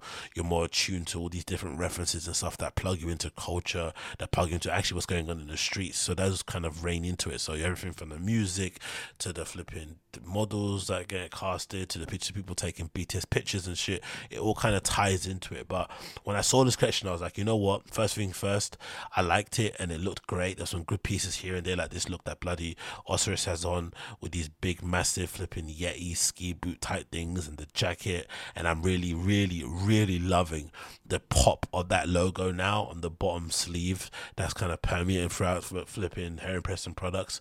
It's really cool that in this very short space of time he's been able to kind of create a new piece of branding for himself outside of the style stuff, because I thought the style stuff was cool, but I thought it got really corny very quickly. It's kind of similar to those kind of Go Faster Balenciaga Oakley type glasses. They got corny very quickly as soon as AliExpress started making them and everyone started wearing them. They got very corny very quickly. Whereas same thing happened with that style, right, written in kind of the Russian Cyrillic, however it's called, right, and font. I think now he's kind of switched over and kind of, used the branding of that woven orange tab label on the bottom of the sleeve of the jackets. I think that works really well. But when I'm looking at the collection and get Heron Preston, big up him running down the flipping runway, a very odd way of running there, but big up him regardless. I just think, I don't know, after a while, this level of, bringing these type of collections down the runway, it can get a little bit tiring. Seeing, jackets and hoodies and jeans and t-shirts down the runway, especially done in this kind of way, it can just get a little bit like, meh, this is not something that you should be maybe presenting at all times on runway. So I'm not too sure if the future going forward, there should be like a separate, shows for streetwear type stuff. I'm not really sure how it should go, but I can't imagine anybody looking at this and thinking, oh, this is dreamy, I must have this, I must have that. That's the thing I'm thinking as well. There's not the level of desirability when it comes to fashion collections or streetwear influenced fashion collections on the runway isn't necessarily there. I just don't think it's not very desirable. I'm not really looking at stuff I'm dreaming of wearing. I'm just seeing clothes essentially kind of paraded down the runway, and it doesn't necessarily give you any sort of sense of wanderlust in any way, shape or form. But maybe again, I'm kind of speaking out of turn, I'm not really too sure. But one of the really things I enjoyed about Heron Preston's collection he did in New York was the show invites, and how he kind of recycled loads of bits and bobs that he found in the streets and then sent those out as show invites, so that there was a kind of full cycle process going on in terms of these kind of found materials being sent out as show invites. And if people wanted to chuck them away, they could. They're already kind of found materials anyway, or you could keep them and sort of give and breathe new life into things that were destined for the scrap heap. And he made a really cool video kind of detailing the whole experience here. I think you see a final picture of some of the pieces selected here, but here's a picture, a video where he kind of talks about what his inspiration behind the whole thing was. And I really do like how he kind of communicates his ideas and put them forward. And like I said prior, don't be surprised if Heron Preston and Samuel Ross are probably the next group of people, next two people from the kind of school of Virgil, school of Kanye West, who then get big fashion jobs going forward. I think they're the next two ones going, because they've definitely got their ear to the streets. They definitely know, how to kind of plug themselves into certain things. Definitely know how to communicate their ideas in certain ways, and they just got it. I mean, regardless of what I think about it, close down the runway, they just have it. And I think this is definitely a way to kind of see it. So this is the video I'm going to play with Heron Preston talking about it. There's so many materials that can be perfectly used, right? Like, it says on the screen, this whole idea is about exploring circularity by design, less new stuff. I think you writes it here, right? The Fall Into Show invitation was handpicked by me, literally, as I searched the streets of New York for discarded objects and materials for enough surface area and good enough condition to hold the handwritten details of my show. This body of work turned into close to 400 custom-made invites, each unique. If discarded, they return to trash, and if kept, it's a treasure to collect. Either way, it's a win. It's a fashion show invitation that does not hold a utility. Then the chances of it being thrown away are very high and wasted. These invitations are part of a small look into larger picture of my LED practice, less environmentally destructive. And it kind of reminds me, if anything, reading it, it's kind of giving a lot of Tom Sachs. It's also giving a lot of something that you may do in college or something, like those kind of cool, interesting, far out ideas that you present, somewhat in the pursuit to create a kind of utopian brand that kind of does the best to kind of uplift humanity and all this sort of kind of stuff. When you're really optimistic back in the day, and you're not nihilistic and stuff and you're older, that kind of reminds me of this kind of energy. So I do like the fact that he kind of maintains that almost naivety and kind of kiddie part about him when it comes to creating. I think that's really imperative when you're a creative, to be curious and to be kind of childlike in your approach. It kind of does really serve you well. The moment you start to become embittered, nihilistic, and maybe a little bit too critical of things is maybe when the creativity sort of faucet kind of stops in some regard. I think so. So I do like this approach. I really do like this approach. Anyway, back to the video. keep those in circulation. Like, why couldn't this just be like a sick invite? Now it's up to the receiver to contemplate, right, in their brain, like, wait a minute, you got this off the street, wasn't this trash, but now it's used as an invitation, do I keep it? If I throw it away, well, I won't feel so bad about throwing it back away, right? Because that's kind of... He's G-Wagon sick. Marker the circulation of invitations anyways, if they're not functional, if there's no utility, they kind of end up in the trash. So it's like, you don't feel so bad about returning it back to where it came from. And then just put the sticker right in there. Give that a try. Puffs. I wonder if my envelopes are big enough. What up? Slightly gross. Coolest thing I found. I was like, I want a book, but I feel like I found this. It's a fucking book. Sheetrock, piece of the side paneling of like a kitchen cabinet. An OxyClean bottle. That was kind of cool. Cardboard. There's like a number on it. Like, is this like to a safe? Like, what is this? I got my invite.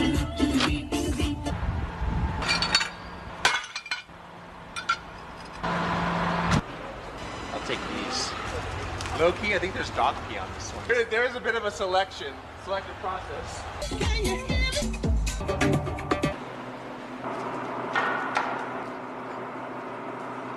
cities to me can be looked at like these spaces of like of layers of materials, right? Like.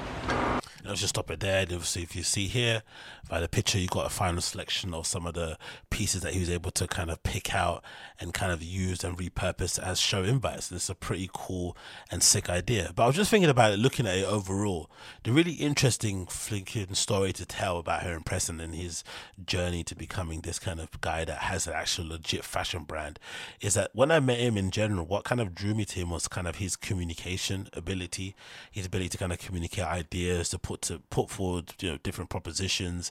He was always kind of really optimistic as well, which I kind of enjoyed and liked. And he was kind of young at the time and someone I can kind of look up to in terms of having to try and get it and try and make things happen in the big city that you're living in. But one thing that I really admired about his journey was that, in my opinion, he was never a fashion guy. Like, I never looked at him as somebody that you would describe even as even stylish back then. He was never really someone that had any drip, in my opinion. He was always somebody that just came across cool, and that's something that you don't necessarily get nowadays with kids. I feel like a lot of kids put a lot of value in like what they wear, what they listen to and stuff, but mostly how they present themselves as opposed to what they are as a person. And for some reason, I don't know how he did it, maybe because, you know, the power of communication through blogs and pictures and whatnot and videos, he was able to communicate and permeate a vibe of somebody that was inherently just cool without looking cool. Like, he didn't have any, like, I don't, you know, maybe he has, you know, he obviously had some cool trainers back in the day because we were all buying the same sneakers back then.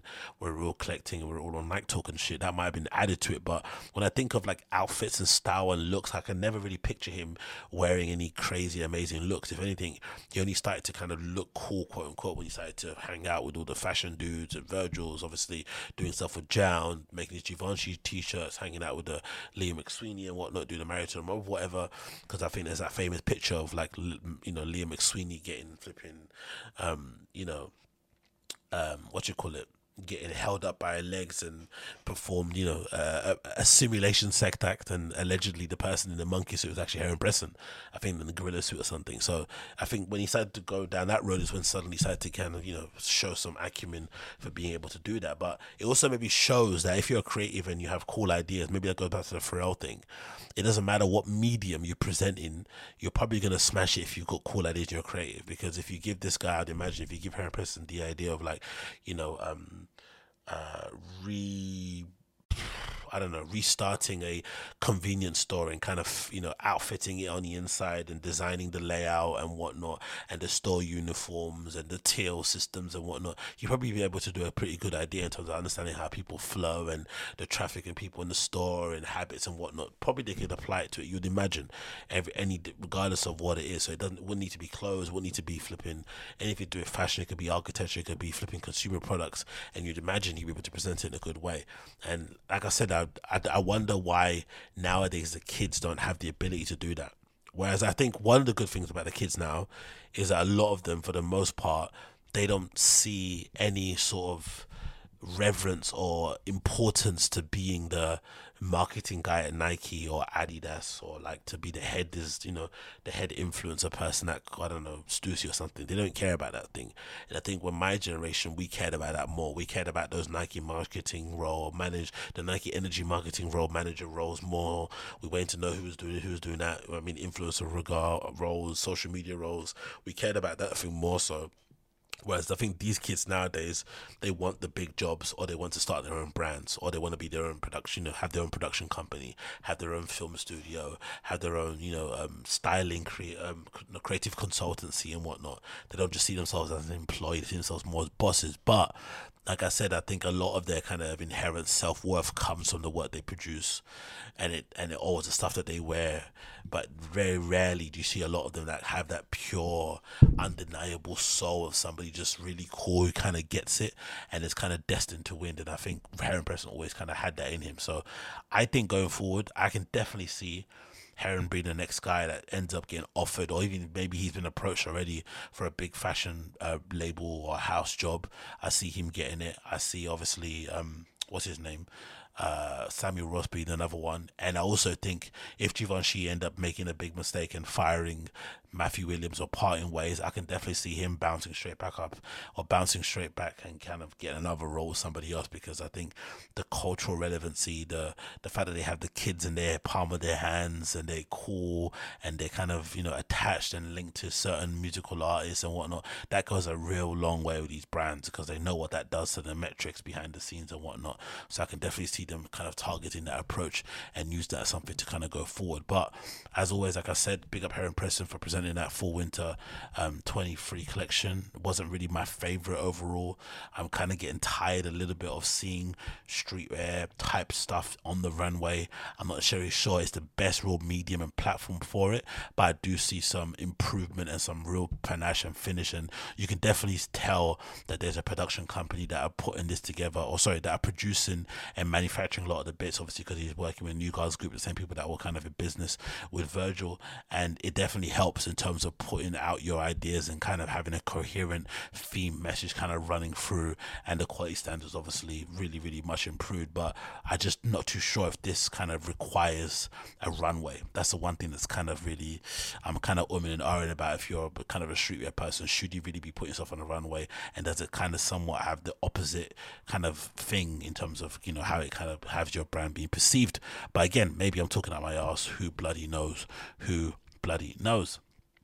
Let's quickly want to touch upon this, because I think this is really cool and I really did like this. So this is courtesy of Vogue Runway, and I'm really going to talk about regarding the Diesel I said D Squared collection, because I really like the hats and I really have a kind of vibe with the hats. And I think in general the theme of the show kind of reminded me a lot of Yellowstone, a lot of cowboy type motifs, you know, very, you know, obviously done in a very queer, gay, LGBTQ kind of way.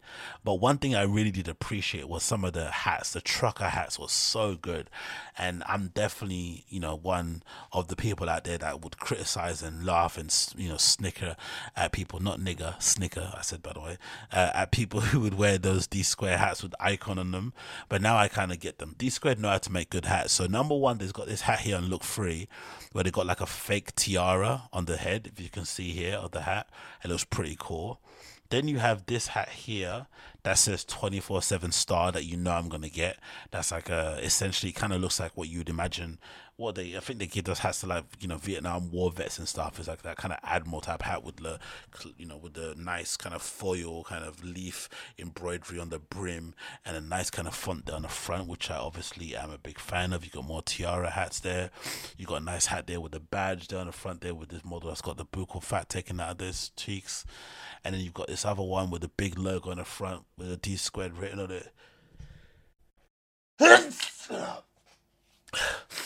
And again, for me, all of these things are only kind of options because of the last few months, or, you know, I've kind of decided, or I've kind of been a fan of getting my hair braided so I can actually wear these hats. At the moment, it's obviously going to be a bit of a myth, but once my hair is actually braided and I've got cornrows, these will be definitely a solution that I can kind of go forward with.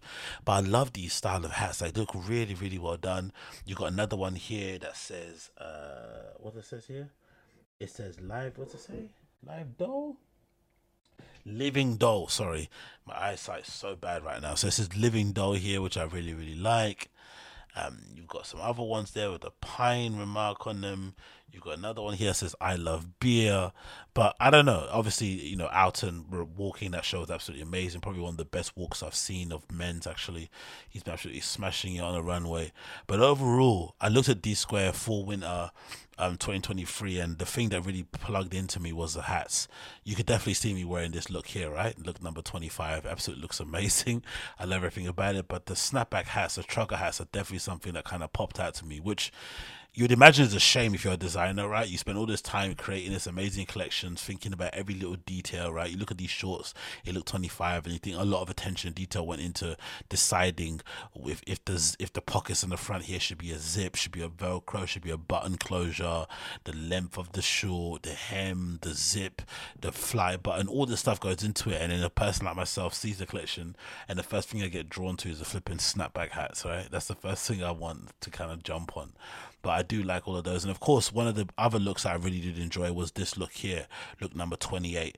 They got his really cool motocross kind of inspired type of pants with the names of the twins who are at the forefront, or behind D Squared in Dean and Dan, which look really nice.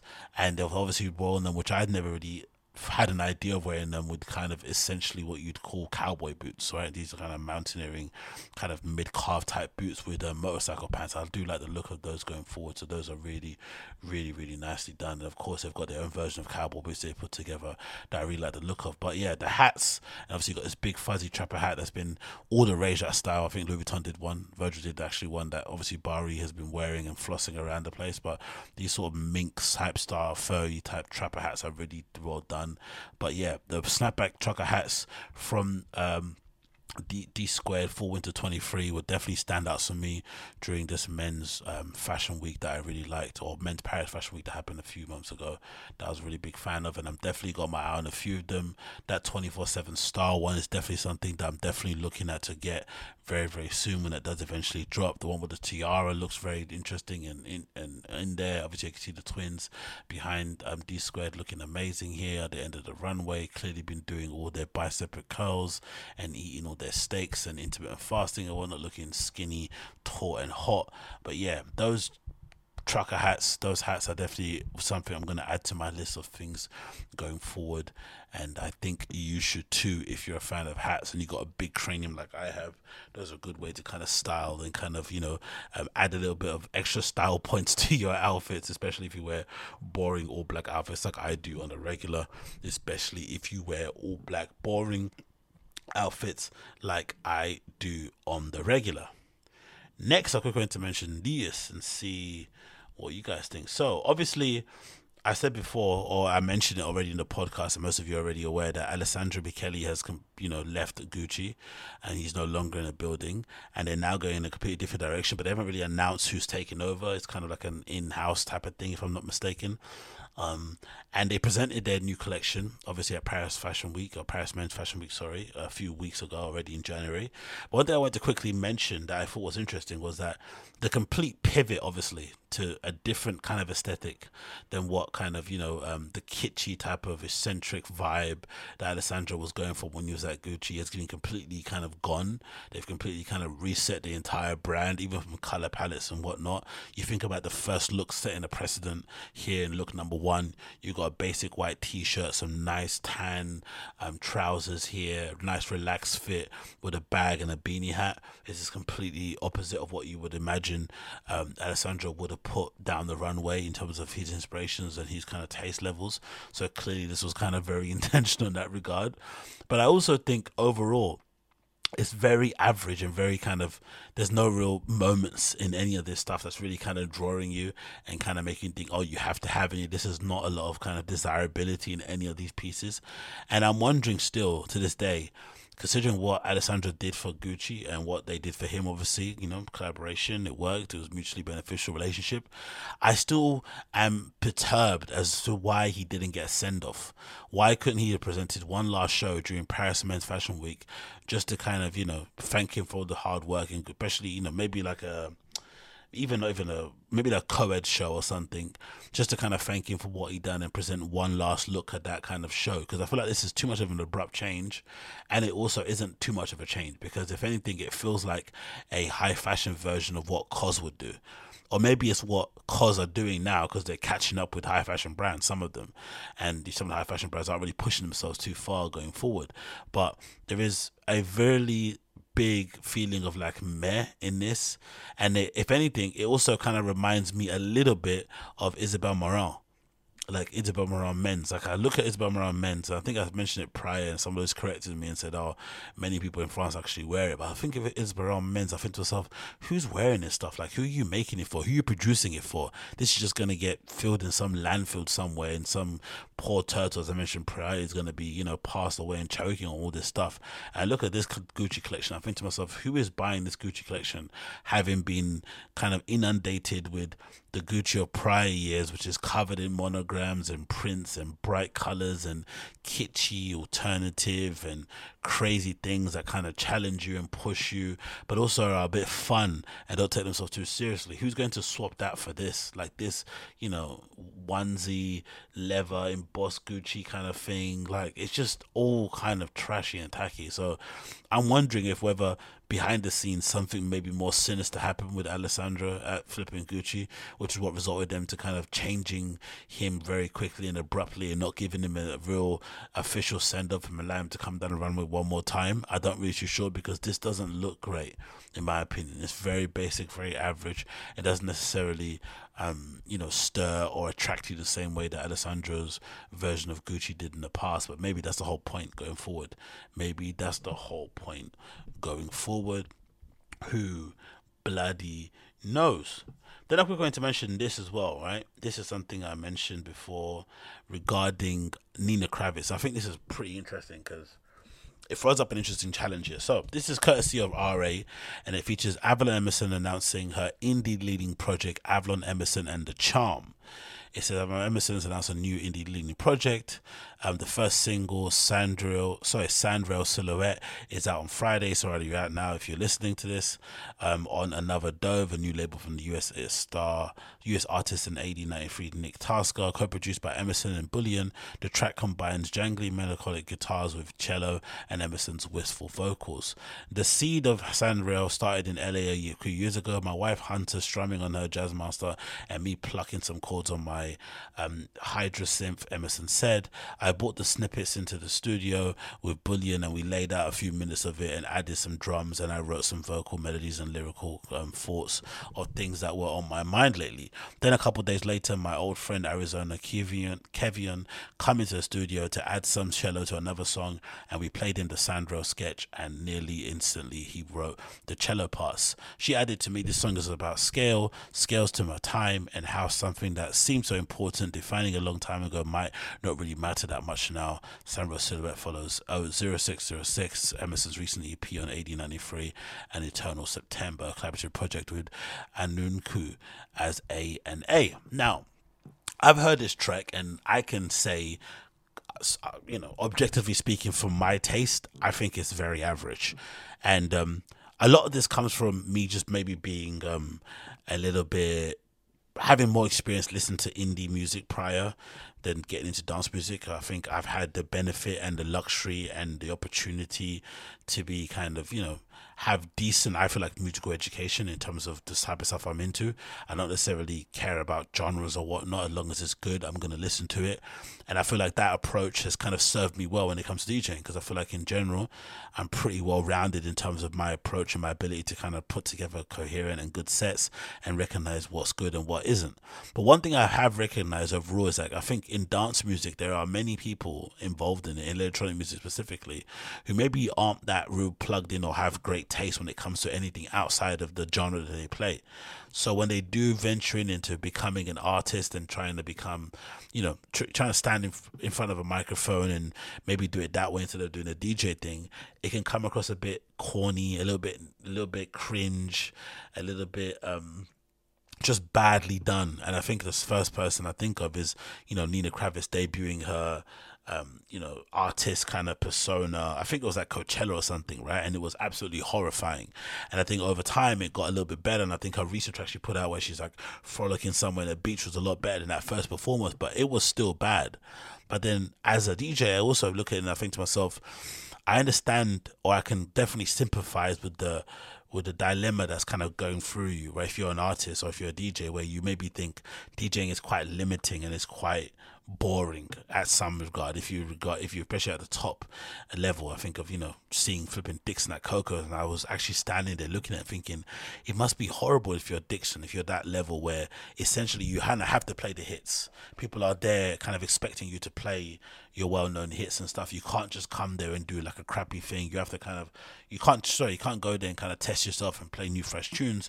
You kind of have to deliver the hits, and the hits are what everyone's kind of known you from playing in boiler rooms and other kind of sets over there. So you kind of, you know, got these golden handcuffs on in terms of your sets and the music that you play, and you're kind of constricted to it because obviously you're playing other people's music also, and also you don't want to be that DJ that kind of just only plays their own productions, because that's another level of wankery no one wants to be associated with.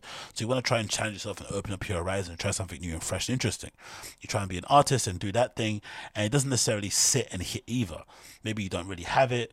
Maybe it's an evolution. It's going to take time, but it will take time. It's not instant. And, you know, sometimes in music, unfortunately, if somebody does produce something quite terrible, more often than not, because of the amount of stuff coming out, you're probably not going to give the second thing they put out a chance, because you remember the first thing you listened to was absolutely shocking. So when I heard this track, Sandro Silhouette, the first thing I thought about was that it was quite forgettable. It wasn't anything quite interesting about it. But then I also think to myself, like, it must be challenging because, you know, Avalon Emerson's like at the pinnacle, at the top of her craft when it comes to DJing. Definitely one of the top DJs out there, and definitely somebody that a lot of people are big fans of. You have to look at her flipping mixes online and stuff and streams to see the numbers of people who watch them. The comments are always incredibly positive and nice, because I guess she just comes across as a very nice human being, so people kind of connect with her very well in that regard. Maybe the approach to the style, the music, the mixing style, whatever it is, something about her people just love as a DJ. That's always not going to resonate as a musician or as an artist. It's not always going to be the same thing, especially I would imagine because they're different crowds. As much as I would say I'm somebody that listens to all music and go to all different types of festivals and whatnot, and I don't really care about genres, there are definitely people who are way more into indie and alternative type music and don't care about dance music or electronic music in the slightest.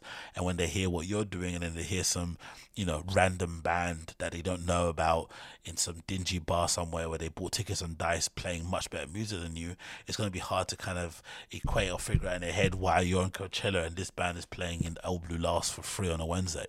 So that's the problem. The competition in that field is so deep, and I don't necessarily think this track or this project maybe is at that kind of level. But will it take time to get there? Maybe. Will it eventually get there? Maybe.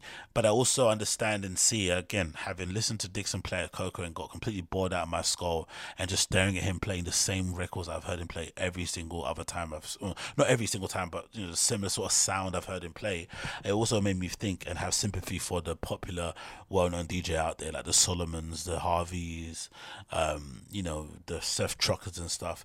It must be a little bit exhausting after a while, because people are expecting a certain sound from you, a certain type of set. You obviously don't want to disappoint them. You just want to get help to have their money's worth, and you also just might be tired and going to auto drive, and just kind of, and, you know, just do the bare minimum and kind of play what you know works, and kind of get out there and go back to doing what you actually enjoy doing. So maybe that is what spurned this project, and maybe, you know, you should just kind of do the things you want to actually do and hope they kind of figure out, and not just be kind of shackled to the things that you don't like, because that's another kind of horror as well, right? Like where you're really talented at something but you don't necessarily love it, or that you become successful at something but you don't necessarily have passion.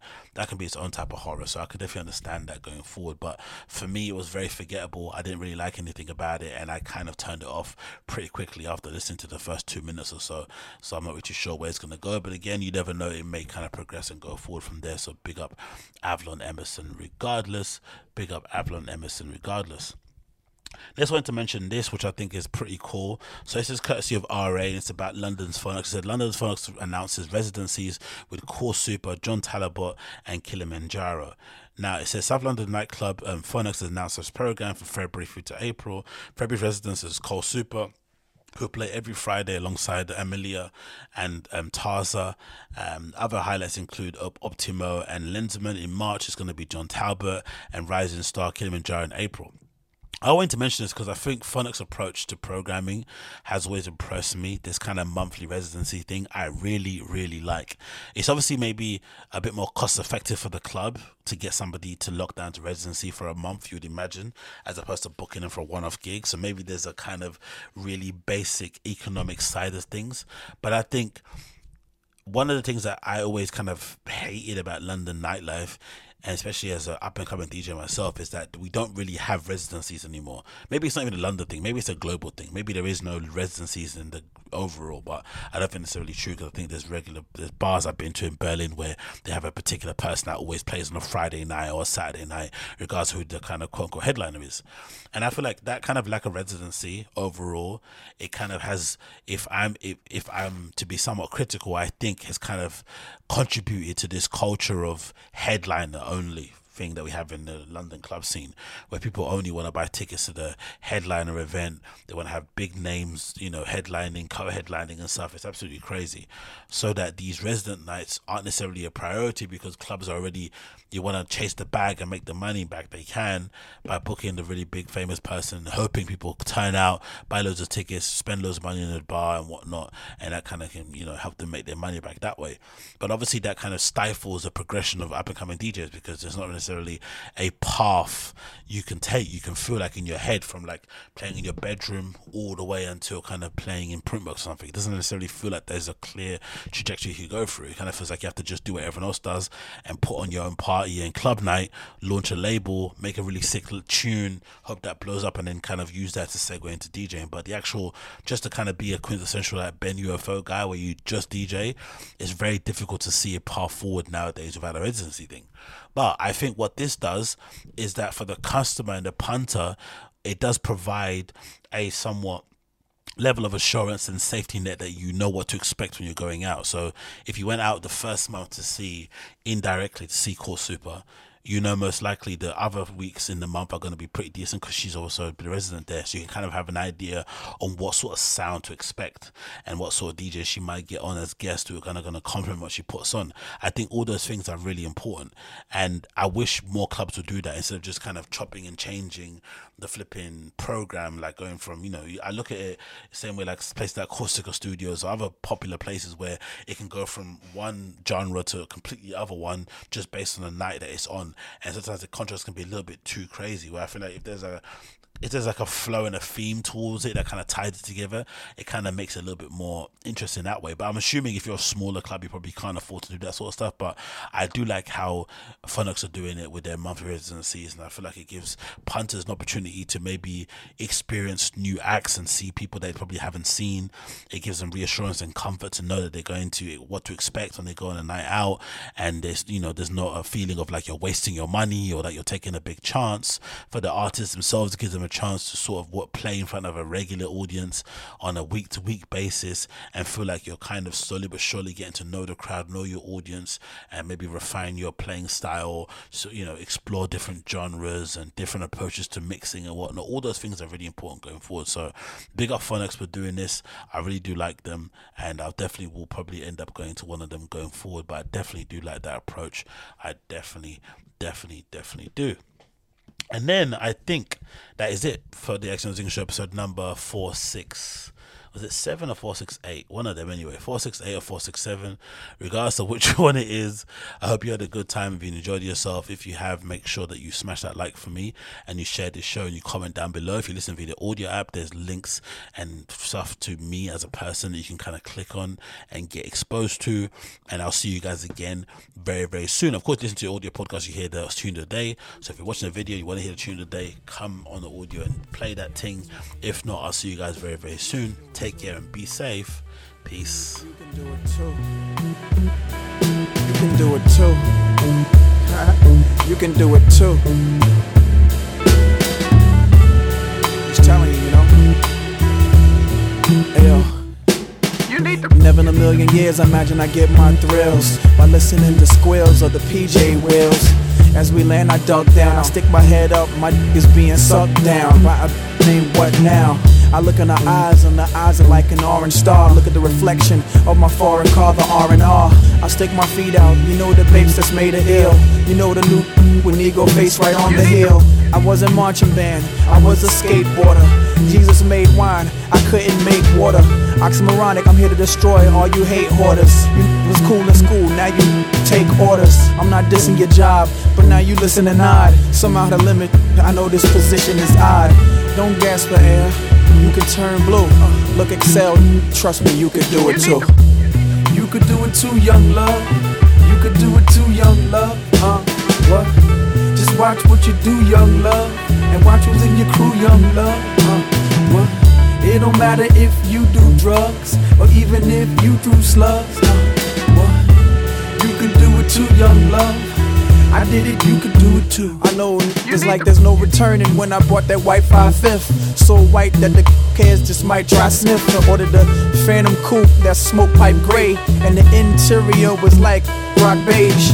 At least that's what it looked like when it was on that page. I combed the whole brochure and it did not say, oh well, life's but not too extreme. Life's got a fat ass, trust me, I'm a full steam. I make the world cream and scream while I'm getting my cream. I'm coming to America, call me Prince Hakeem, yes sir. It's kinda weird, cause this I've dreamed. Kinda prophetic, you get it, cause this I've seen. These type of visions since I was teen. I told my teacher what I saw, she said I miss Visine. Laugh with the class, with the slightest clue. You be buying my and I'll be rapping to you, but you could do it too. You could do it too, young love. You could do it too, young love. What? Just watch what you do, young love, and watch who's in your crew, young love. What? It don't matter if you do drugs or even if you threw slugs. What? You could do it too, young love. I did it, you could do it too. I know you heard the story about the dude with the attitude. Pharrell, he don't even know you, but he mad at you. He got robbed, and seems that he has accused. He's really frustrated, and all that he has is you. So things propel and things excel, and the next thing a bang comes out the barrel. And my man they accused sitting tight up in jail. Ironically close, my man Luca hear him yell. I ain't do it, but somebody dropped him flat. I felt the wind from it, that was God cocking back. I got a call from Virginia, grandma went back. The line was fluctuating, but it just now went flat. See, her body went down and her soul went up. She sent angels around me so evil could not touch. I don't lie no more, and I'm haunted when I'm wealthy with a conscience, yeah, you know what's up. Your wires are crossed, and it's breeding a plague. Your conscience is hungry, and it's eating away. Try to make sense of it, but it's speedy and vague. Up all night with the books, and you read to the day. But still you're Hasidity, cause you got a little paper. Push a cat in the corner, trust me, it's the nature. Never underestimate the things you do. Read Job verse 2, inhale the ooh and go. You could do it too, young love. You could do it too, young love. What? Just watch what you do, young love, and watch who's in your crew, young love. What? It don't matter if you do drugs or even if you threw slugs. What? You could do it too, young love. I did it, you could do it too. You need to don't be afraid to look up in the sky. You need to don't be afraid to look up in the sky. You need to don't be afraid to look up in the sky. You need to don't be afraid to look up in the sky. You need to don't be afraid to look up in the sky. You need to don't be afraid to look up in the sky. You need to don't be afraid to look up in the sky. You need to don't be afraid to look up in the sky. You need to. Let me tell you a story of my situation. Let me tell you a story of my situation. My man like villain. Let me tell you a story of my. I see you bobbing your head.